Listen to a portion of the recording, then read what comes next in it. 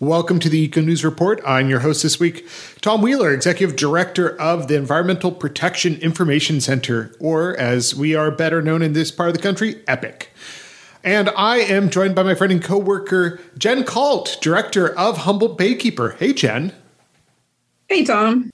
And we are also joined by the kelp restoration coordinator at the California Department of Fish and Wildlife, James Ray. Hey, James. Hey, nice to see you both. Thanks for having me. All right, we're going to be talking about kelp and kelp restoration here on the North Coast. So let's talk a little bit about you first. Can you tell us about your day-to-day work at the California Department of Fish and Wildlife? Yeah, absolutely. So my name is James Ray. I'm Senior Environmental Scientist for the California Department of Fish and Wildlife's Marine Region. I spend my time working with my colleagues on kelp management and restoration issues. And so that primarily means canopy-forming kelps throughout the state, which is giant kelp and bull kelp here on the North Coast. But also some of my colleagues work on other algal species as well. And so that includes harvest management, but it also includes developing strategies and ways to try and recover kelp, such as in the moment where there's significant declines, through various restoration mechanisms, which also involves working with academics at various institutions and other entities as well.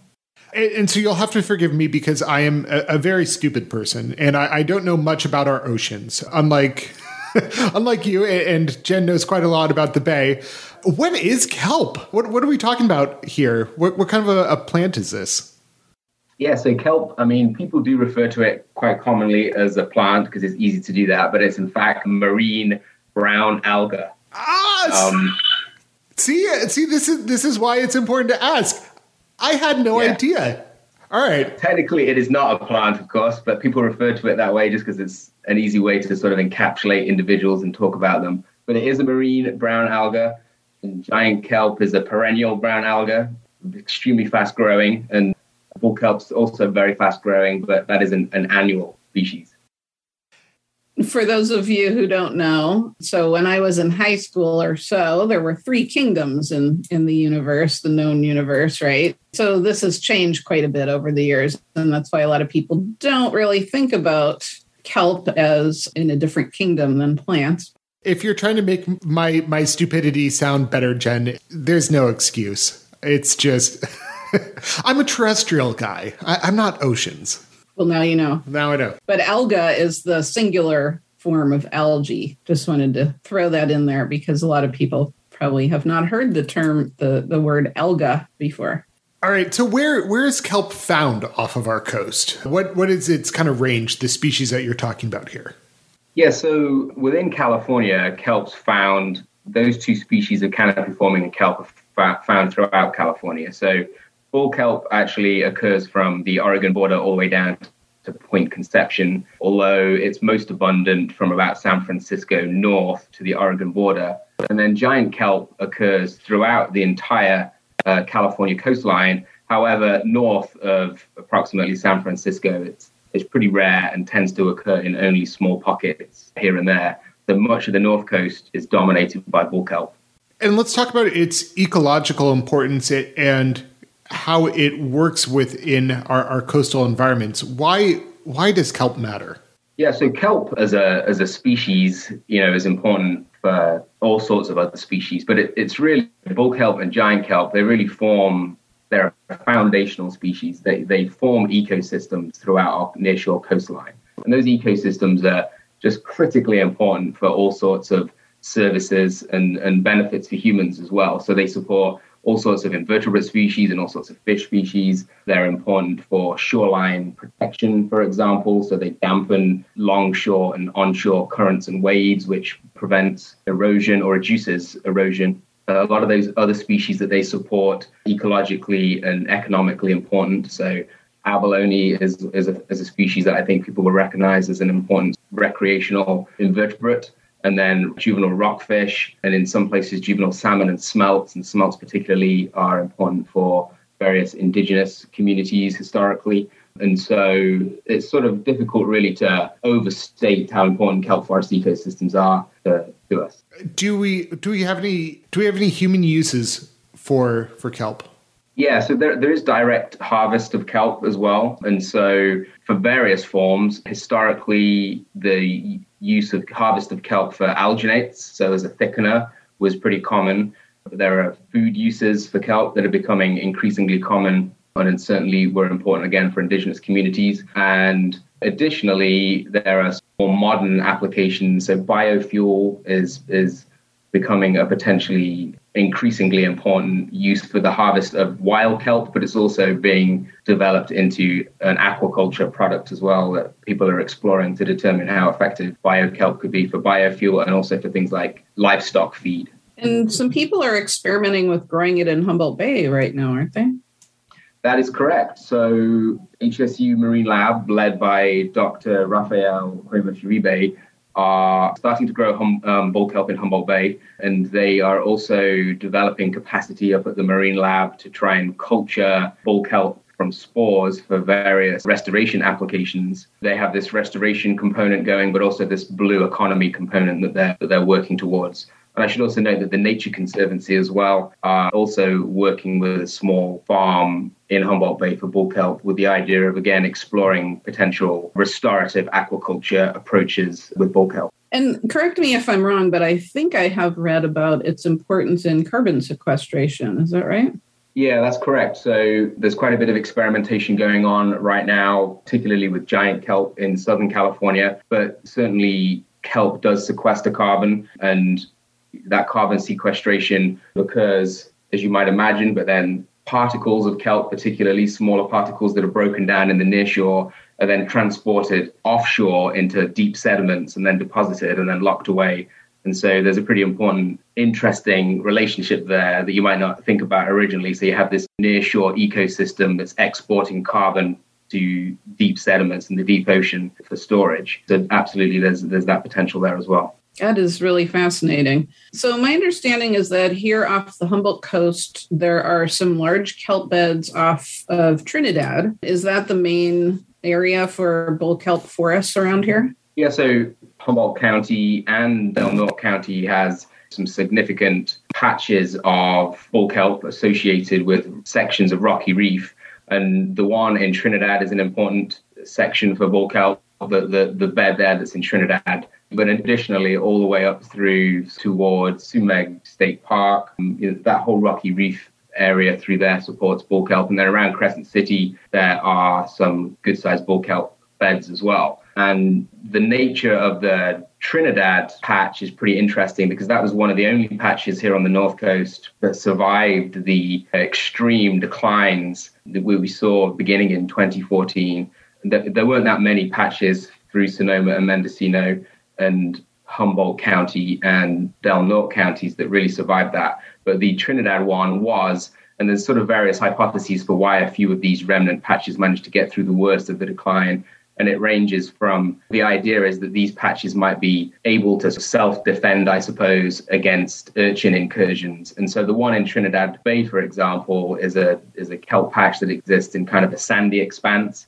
And although ultimately urchins do cross sand, they don't like to, and it's a bit more difficult for them. So that's potentially the reason in Trinidad. In other areas, often these remnant patches were associated with the mouths of rivers, so freshwater input. Bull kelp can tolerate moderately low salinities quite well, whereas urchins, for example, really cannot and don't like that. And so there's some work being conducted right now to try and tease that out to see if that was one of the possible reasons that some of those patches survived. And I'm thinking of places like Noyo Harbor in Mendocino County and Albion Cove in Mendocino County, which have river mouths and also the big river as well. And then additionally, too, some kelp survived on high energy pinnacles. So rock pinnacles that get lashed pretty severely by wave energy. Urchins don't tend to like those spots as well. But all of those spots in general, compared to the expanse of kelp or where the natural expanse of kelp should be on the North Coast, they're quite small, but they may have allowed some of those remnant patches to persist and maintain spore banks in those locations. So pretty important places. So that gets into why we invited you here on the radio today, and that is to talk about your work looking at the big decline in kelp and related species that started in 2014 or so, And then there was recently an article in Bay Nature that caught my attention that we'll post in the show notes, but that was kind of a surprising find that there's been some recovery here that scientists weren't expecting. And so this is a happy note. But so why don't you tell us more about the background of that big 2014 crash of the bull kelp? Yeah, absolutely. So as you noted, in 2014, that was the beginning of a very severe heat wave event. So between 2014 and 2015, you may recall the Pacific blob, which was an anomalous heat event in the Pacific Ocean that affected the north coast of California and much of the west coast. And then that was immediately followed in 2015 and 16 by a very strong El Nino. So there was a period of time there of elevated water temperatures, and kelp essentially is a cold water species. It likes cold water to grow, and it likes high nutrient availability. And so these warm water events really stressed kelp on the north coast and throughout the state, actually. And that caused declines in kelp through that warm water temperature and through lack of nutrient availability. So kelp started to deteriorate quite severely and decrease in abundance as a function of that warmer water. But there were also some ecological stresses that kind of piled on at the same time. And so that warm water event actually increased the recruitment of purple urchins on the north coast. And yeah, by the north coast here, I mean all the way from, let's say, Sonoma County up to, well, primarily Sonoma and Mendocino counties, but also including Humboldt County and to a lesser degree, Del Norte County. And so there was an increase in purple urchins, which of course is a significant grazer on kelp. But at the same time, prior to the warm water event in 2013, sea star wasting disease was triggered along the west coast and caused huge die-offs for multiple species of sea stars, including the sunflower sea star, which is an important predator of purple urchins on the north coast. And in the absence of historic presence of sea otters, was in fact the only real sea urchin predator on the north coast. So now you have this situation where kelp has declined, urchin numbers have increased. There's no natural top-down control of urchins from natural urchin predators, i.e. the sunflower sea star. And so urchin grazing on kelp is increasing. I should also note as well, there's an important element to this, which sort of often goes unnoticed, which is typically urchins are well-behaved, good urchins in kelp forests. They typically like to hang out in cracks and crevices, and they're detritivores. So you can think about kelp forest raining down particles of kelp and parts of blades and parts of itself in the same way that leaf litter might fall from a normal forest. And it drifts to the floor and it gets trapped in crevices, and urchins eat that in those crevices. And they mostly stay out of the way, and predators help to keep them there as well. But when they start to get hungry, when there's a decline in kelp, for example, or there's an increase in urchins and there's not enough food to go around, they switch their behaviors, and they switch from this sedentary feeding behavior into a very active, voracious foraging behavior, where they come out of the cracks and crevices and they march across the reef and try and find as much food as they can. So that combination of factors, declining kelp, increasing urchins, no top-down control from urchin predators, really resulted in a total almost decimation of bull kelp on the north coast. And in Sonoma and Mendocino counties, which account for most of the bull kelp on the north coast, there was a 95% decrease in kelp canopy area. So that is a significant decrease. And if you were to try and relate that to some terrestrial forest, it would be a pretty devastating sight to see. So that's sort of the story, and the decline in bull kelp has persisted from that beginning in 2014 all the way through to certainly 2020, with the lowest point being in 2019. And as Jen noted, this year we've seen some increases in bull kelp abundance.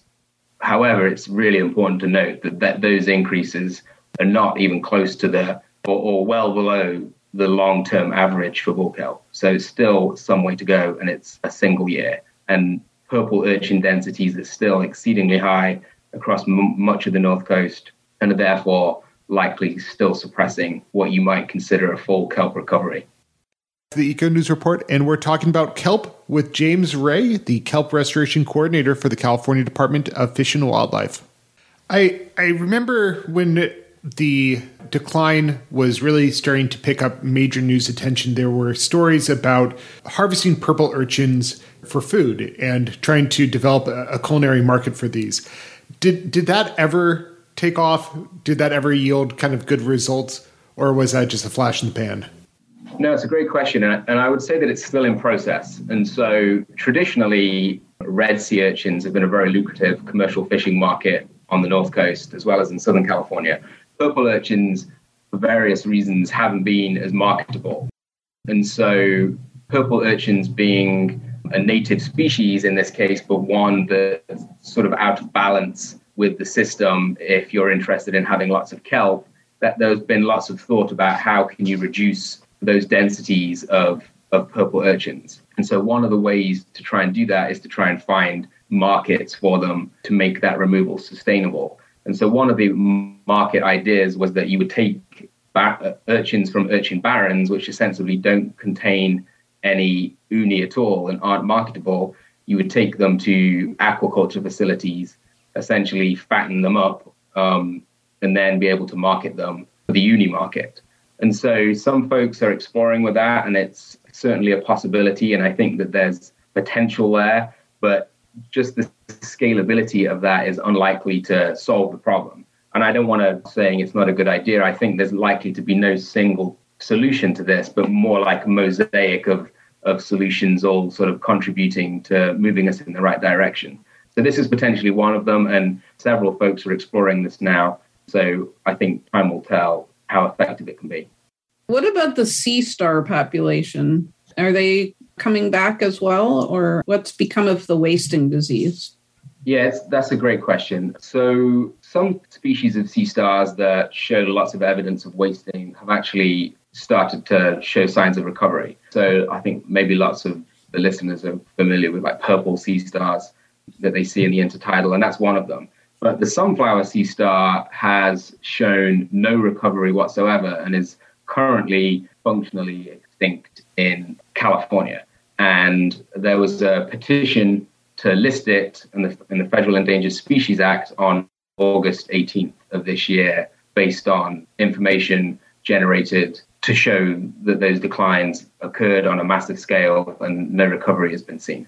And they're the ones that eat the purple urchins. Yeah, they're the large, many-armed sea stars that you may have seen YouTube videos of them chasing around in time-lapse camera on reefs where sea urchins are getting out of their way because they are predators and sea urchins. But also I think, much of that escape response from sea urchins is based on olfactory cues. So they can smell those predators and they get out of their way. And so in addition to actually eating them, they also sort of disturb their foraging behavior, which makes them less efficient foragers, most likely. And so having sea stars, sunflower sea stars on the reef is a help to kelp, whether they're eating tons of them or not. But there's early research being conducted right now that's showing that it may be at the very earliest stages in the life cycle of urchins that early stage sea stars, sunflower sea stars, might be the most effective at suppressing them. So that's interesting stuff.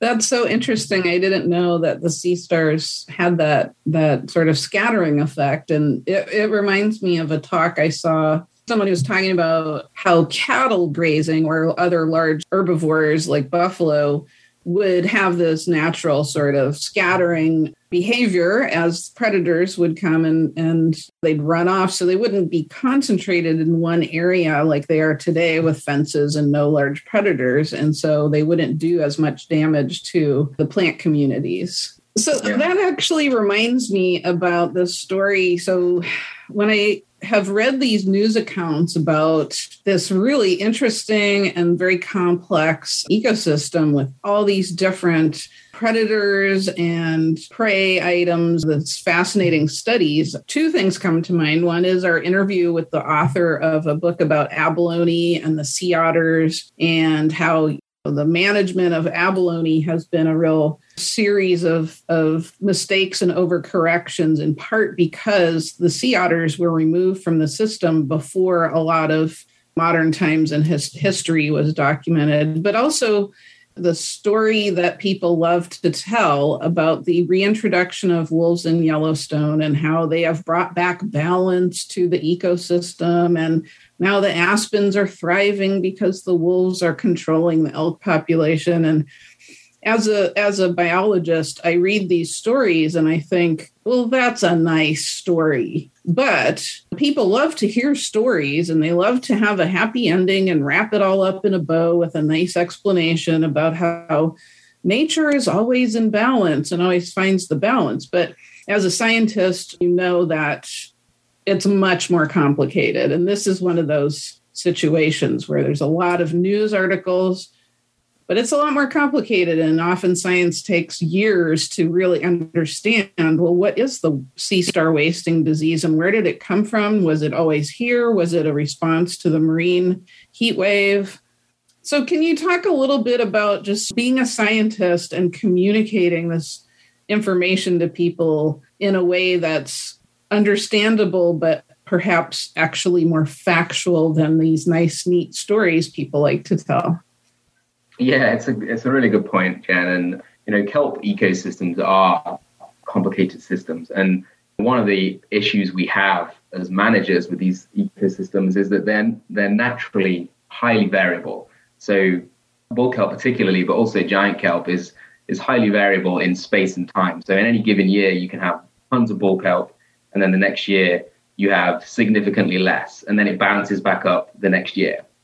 And so that kind of variability makes it really difficult to understand when a kelp decline, for example, is a serious decline, and when you may or may not need to intervene. And then if you decide you do need to intervene, what kind of intervention tools do you have at your disposal? So right now, I would say we're really in that process of trying to figure out what constitutes a significant decline if we were to try and step in early with various interventions, and then what type of interventions might work. So that interaction is pretty complicated. But then on top of that, we're not just talking about kelp in isolation. We're talking about urchins and urchin dynamics, and we're talking about temperature and nutrient dynamics. And so, as you know, it's a pretty complicated system. And I, as a manager, am not a Bodega Marine Lab level researcher or a University of Washington